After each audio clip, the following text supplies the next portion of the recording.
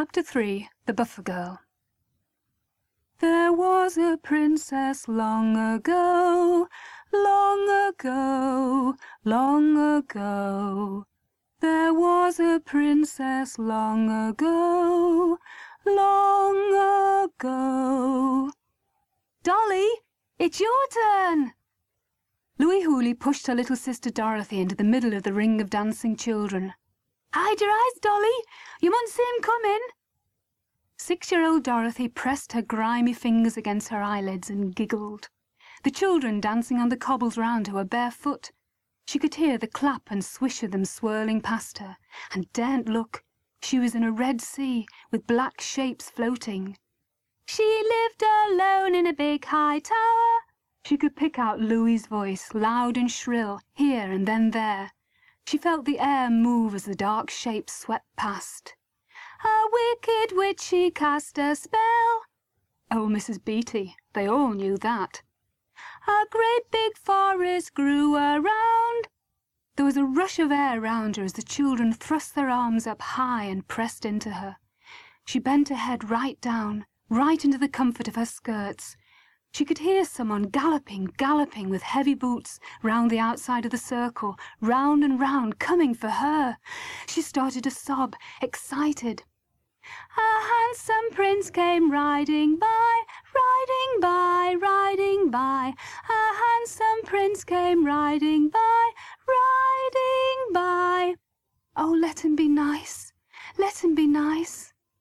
He cut the trees down with his sword. All round her were shrieks of laughter as the children were felled by the arm of the handsome prince. Dolly sank down onto the cold cobbles, her hair loose around her, hiding her face. He woke the princess with a kiss, and she was pulled up hard so her wrists hurt, and her fists were dragged down from her face and held back, and Albert Bradley, snotty-nosed and big-limbed, bent down and kissed her full on the lips. The children scattered away from them, shrieking, "And everybody's happy now, happy now, happy now," right down the street and back up again, with Dorothy and Albert pulled along by them, hand in hand, till Mrs. Beatty came out of their house, wiping her hands on her skirts, and shouted, "Louie? Dorothy? You're wanted. Your mother's had a baby." Everybody's happy now, happy now, happy now. Dorothy looked out of her bedroom window and smiled. Her little brothers and sisters were down there somewhere. Any minute now her older sister Louie would come round and sweep all the little ones in from their game, and help Dorothy to get them ready for bed. Louie was 20 now, and married to a dark, strange man called Gilbert. In those days he cherished her. She lived 2 doors down in a cheerful mess of a house. She was a noisy, comfortable, happy girl, not a bit like Dorothy, who was quiet and timid, a born worrier, their father always said. But then Dorothy had the house to look after, and the little ones to see to. She'd only been 14 when their mother had died in childbirth, and since then their father had closed in on himself, tight and cold and silent, and she felt as if she'd lost him too. He had little time for any of his children now. He paid Mrs. Beatty next door to help Dorothy while he was at the steel works. The old woman had been at the birth of all his children, and she'd laid out his wife for him. He liked to stay out drinking till the little ones were in bed. It was easier for him that way. When he came in, Dorothy would set about warming his meal for him, and he would watch her, saying nothing. She was too quiet for him, too like his wife. Once he stroked Dorothy's hair when she leaned over to him with his plate, and she looked up, startled. He'd forgotten how to touch his children. He would have liked Dorothy to stay at home and keep his house clean for him, but Louie had got her a job in the buffing shop where she worked, in one of the big cutlery firms in town. Their mother had worked there too, and old Mrs. Beatty in her time. Dorothy brought the stink of work home with her every day. She couldn't keep the smell of the buffing shop out of her clothes and her skin and her hair. Her father had always hated that smell, and so did she. Today was a special day for Dorothy. It was Saturday, February the 26th, 1931. Dorothy was 17 today. It was also the day of the Cutlers' Ball, when her firm was to hold its annual dance at the Cutlers' Hall in town. This year, everyone who worked for the firm had been invited. "It'll be a right birthday treat for you, Dolly," Louis had said. Her big, awkward husband, Gilbert, had gladly given her leave to go without him, and she was grateful for that. She was going to find it hard enough to coax Dorothy to go, and to enjoy herself when she got there, without dragging Gilbert along too. Dorothy had been cold with excitement all day. It was the first time she'd been to a dance of any sort. It was the first time she'd celebrated a birthday. "Come on, Dolly, let's get you fettled," Louis called up to her, and Dorothy ran downstairs to wash the muck of work off her hands and her face, and out of her long, thick hair. She and Louis scrubbed each other down, and then Louis sat her in the hearth while she crimped her hair for her. They chatted away, full of it all, holding the curling tongues in the heat of the coals till they glowed, and then wrapping Dorothy's hair quickly round them. "Hold it still," Louis ordered. "Don't wriggle or the lines will come out all wobbly." "You'll ruin that girl's hair," Mrs. Beatty warned. She was pressing their frocks. She held the iron near her face to feel its heat. Her spittle fizzed on it. "It'll drop out before she's 21, you'll see." "I don't care if it does drop out before she's 21. Louis's laugh was the sort that cracked inside her ear hole. She could break bones in half with her voice. "So long as it's all right for tonight, that's all." Mrs. Beatty draped the hot dresses over the chair back and settled down for a rest. She nagged on comfortably. "When I were a girl, it didn't do for young ladies to show their hair at all. Never mind cook it." But when old Mrs. Beatty had been Dorothy's age, the year had been 1876, and the world of young ladies then was a foreign land to them. "I've seen more changes in my lifetime than you're ever likely to see in yours, or would want to see neither. Things have got wicked." She purred into her cocoa and nodded off, missing the fun of seeing Dorothy put on her lisle stockings, and the pale blue satin dress with red posies that she'd helped her to make. The little ones crowded round for a good look at their sisters before they set off, and their clamour woke Mrs. Beatty up again briefly. She'd come to keep an eye on them while their widowed father was on night shift at the steelworks, and to take advantage of a fire that she herself couldn't afford. You look bonny enough," she murmured, and was asleep again before the girls had time to put on their powder. They slipped out into the street and ran arm in arm across the cobbles to where their friends were waiting for them at the tram stop. The Cutlers' Hall was in Church Street, near the middle of town. Lights blazed from all its windows. Even from the street outside, with all its bustle of trams and traffic, you could hear the strains of the orchestra and the babble of voices and laughter. Dorothy, shy, held on to her sister's arm as they went up the steps to the entrance hall. She gazed round at the black and green walls that gleamed like marble, the crystal chandeliers, the glowing polish of the woodwork, at the height of the pillars and the decorated ceiling, and at the broad sweep of the grand staircase that she was going to have to climb up if she was ever going to get near the ballroom. A woman in a pale green taffeta dress rustled down from the top flight on the arm of a young man and stood poised on the landing. She turned to smile at another group who were coming down to her, and the huge mirror behind her held her poised like one of the paintings round the walls. Her hair was permed in rows like the deep waves of the sea in the newest fashion, and real jewels flashed at her throat. "Hey, that's Boss's wife," Louis whispered. "And that's Boss's son, Mr. Edward. Isn't he at peach?" She laughed loudly in the shrieking way she had, and the party on the stairs turned their heads slightly towards them, and away again. And Dorothy blushed, not at her sister's coarseness, but because Mr. Edward, son of the owner of one of the most famous cutlery firms in the world, had caught her eye and was staring coolly at her. And she felt his eyes on her all evening, especially when she found herself laughing for joy at the dancing and singing to herself the tunes that she'd only heard before in the singing at work. The little orchestra now filled them out with harmonies. "Oh, Danny boy, I'll take you home again, Kathleen.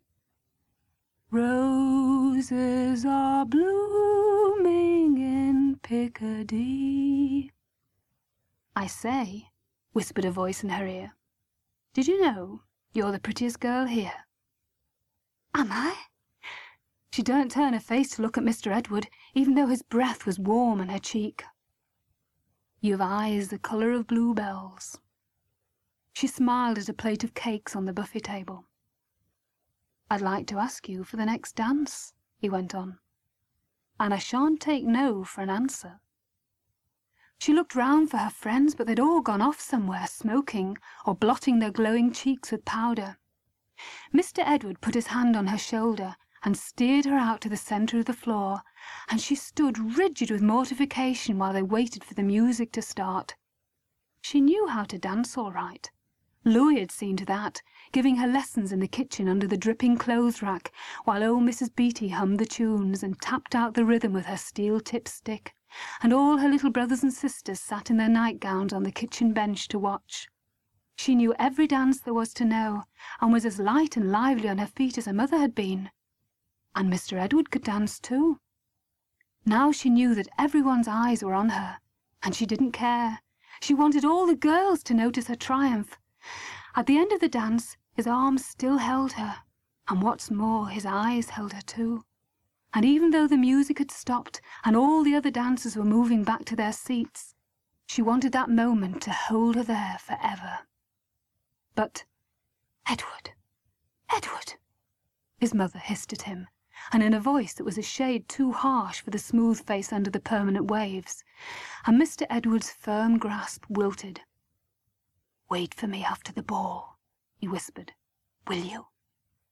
Not looking at her, but at his mother. Say you will, and I'll drive you home.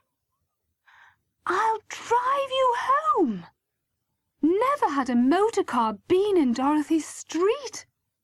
At the end of the dance, when she was queuing with her sister for her coat and easing her feet out of her shoes, she told Louis that even though the last tram had gone, she wouldn't be walking home with her.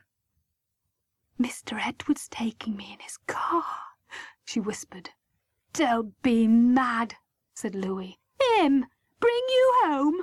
Down Attercliffe, with me dad waiting to strap him for his cheek? Forget it, Dorothy. He's having you on. So arm in arm the sisters and their friends scuttled down from the scented ballroom and limped their blistered way home through the dark streets to Attercliffe. But Dorothy couldn't forget Mr. Edward that easily. That night she dreamt about him, and all next day too, when she was busy with the cooking and the housework, and she held a picture of herself with him, a still coloured image like a painting, but with music in the background, and it showed him with his face bent down towards her at the end of the dance, and her with her face held up to his. When Albert Bradley from over the road lingered, as he always did, till Dorothy's father had gone to work, and knocked on her door for his morning kiss before racing down the street to clock on at the steelworks, he met with a fullness of lips that he'd never come across before. "Why, Dolly, that's coming on," he said, stepping back for air, and Dorothy opened her eyes, shocked to think that Albert's blotched and bristly face should have put her in mind of Mr. Edward.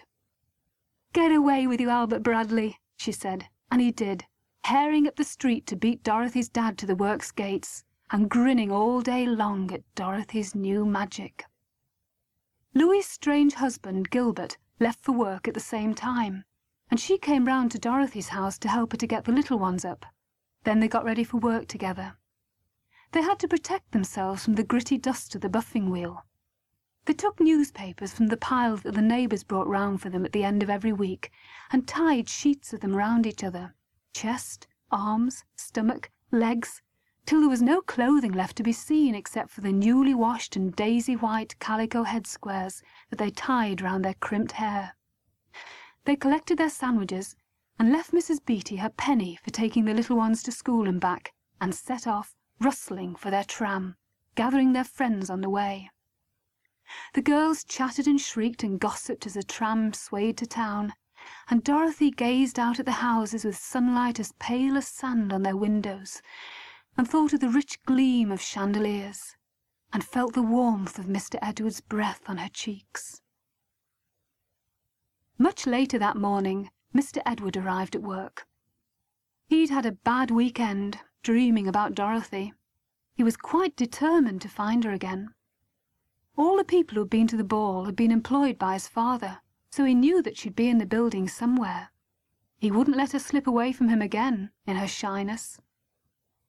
In between inspecting the neat rows of box cutlery and candlesticks and meat plates that were lined up for export, he roamed from office to office and from floor to floor, anxious to get a glimpse of her.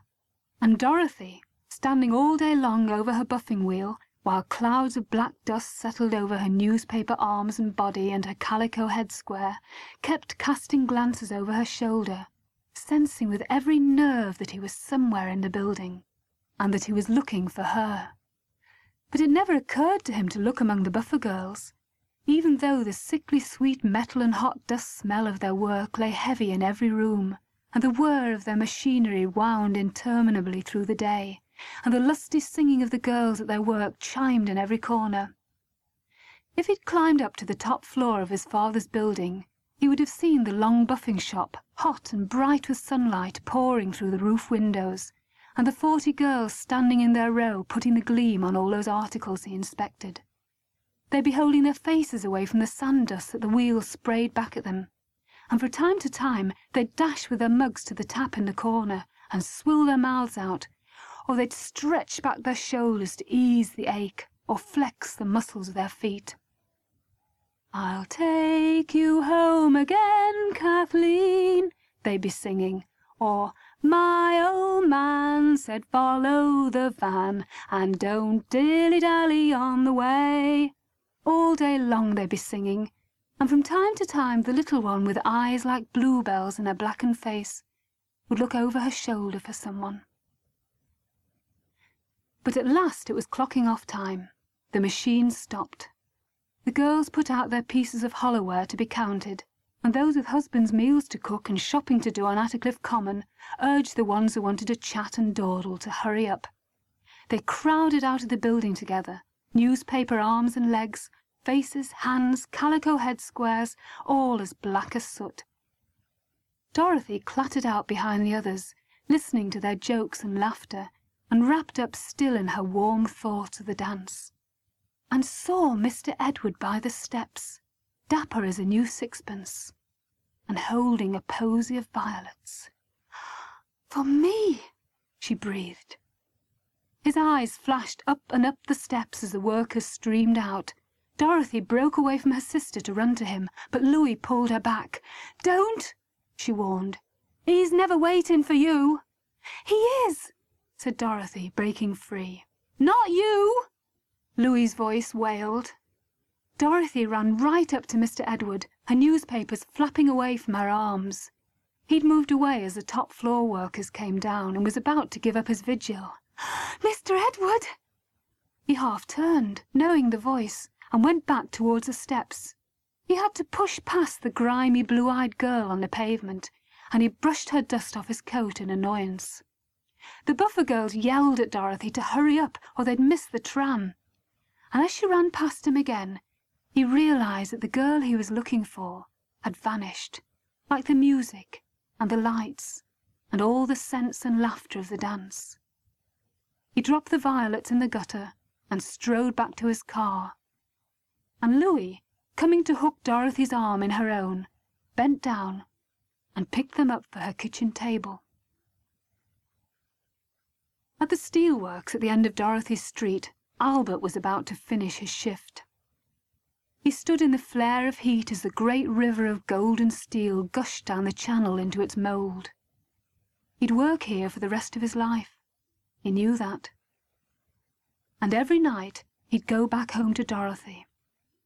He thought of her morning kiss and knew that he'd have to act fast before things got beyond his control. The furnace winked a white eye at him as the huge door was swung open and slammed shut again. He must go. Men shouted at him on their way past. His skin scorched with the heat, and still he couldn't move. He watched a massive rod of steel blaze white. Red sparks from it spattered to the high, dark vault. He would ask her tonight. He raced down to her house as soon as he'd clocked off. Dry as he was with the heat of the works, he didn't stop at the pub to slake his thirst as the other workers did. He reached Dorothy's door just as Mrs. Beatty was coming out, and he hovered in the passage to let the old woman pass. "You're early tonight, aren't you, Albert? For your kiss?" "I've got special business tonight, Mrs. Beatty." "Have you? What kind of business?" "I'm going to pop her a question." Mrs. Beatty chewed thoughtfully on the last bit of bread in her gums and spat out the crusty bit that was annoying her. "She's not in a mood for questions, Albert. I should come back tomorrow." "She's not poorly, is she?" "She is." Mrs. Beatty pushed past him, sorry enough for the lad, but her back was hurting her. "Not the sort of poorly you mean, though." "What sort of poorly?" "Heart sort." The old woman pushed open her door and went in for the night. Dorothy heard Albert knocking, but she lay in her bed with the candle out, and not much of the day's grime washed off her face, except by tears. "It's Albert. Come for his kiss." One of her sisters crept into the room to whisper to her. Dorothy bit her lip. "Have I to tell him he can't have one tonight?" "Yes, tell him that." "Have I to tell him he can have one in the morning?" "Tell him I'll see." The little sister passed on the message and then came up to creep into bed with her. Albert went home, ashamed. "Dolly," a sister whispered to her much later. "Why are you crying?" Dorothy sighed and turned her head so she could see out of her window to where the moonlight gleamed on the slate roof of Albert's house, and all down the terrace of slate roofs, and beyond that another street of slate roofs, and beyond that again another. "I don't know really," she said. "It's just that I'll never get away. Never be posh," she thought. "Never know where romance might lead me to." "We don't want you to," a sister said. Dorothy watched, quiet, as the sky came to its full blackness and drained away again. As soon as her father went out the next morning, Albert was at the door. "Hello, Albert," she said. "It's you." He noticed how heavy her eyes were and decided to get on with it quick. "Will you marry me, Dot?" he asked. Louis and Mrs. Beatty were behind the door, listening. He knew that. Dorothy sighed. "All right." Albert tapped the step with his boot. Men hurried past on their way to work. "Do you want a kiss this morning?" "All right. But don't be late for work, will you, Albert Bradley? We want all the money we can get now, if we're to be wed." And she pushed her hair back and turned her face up to his, ready.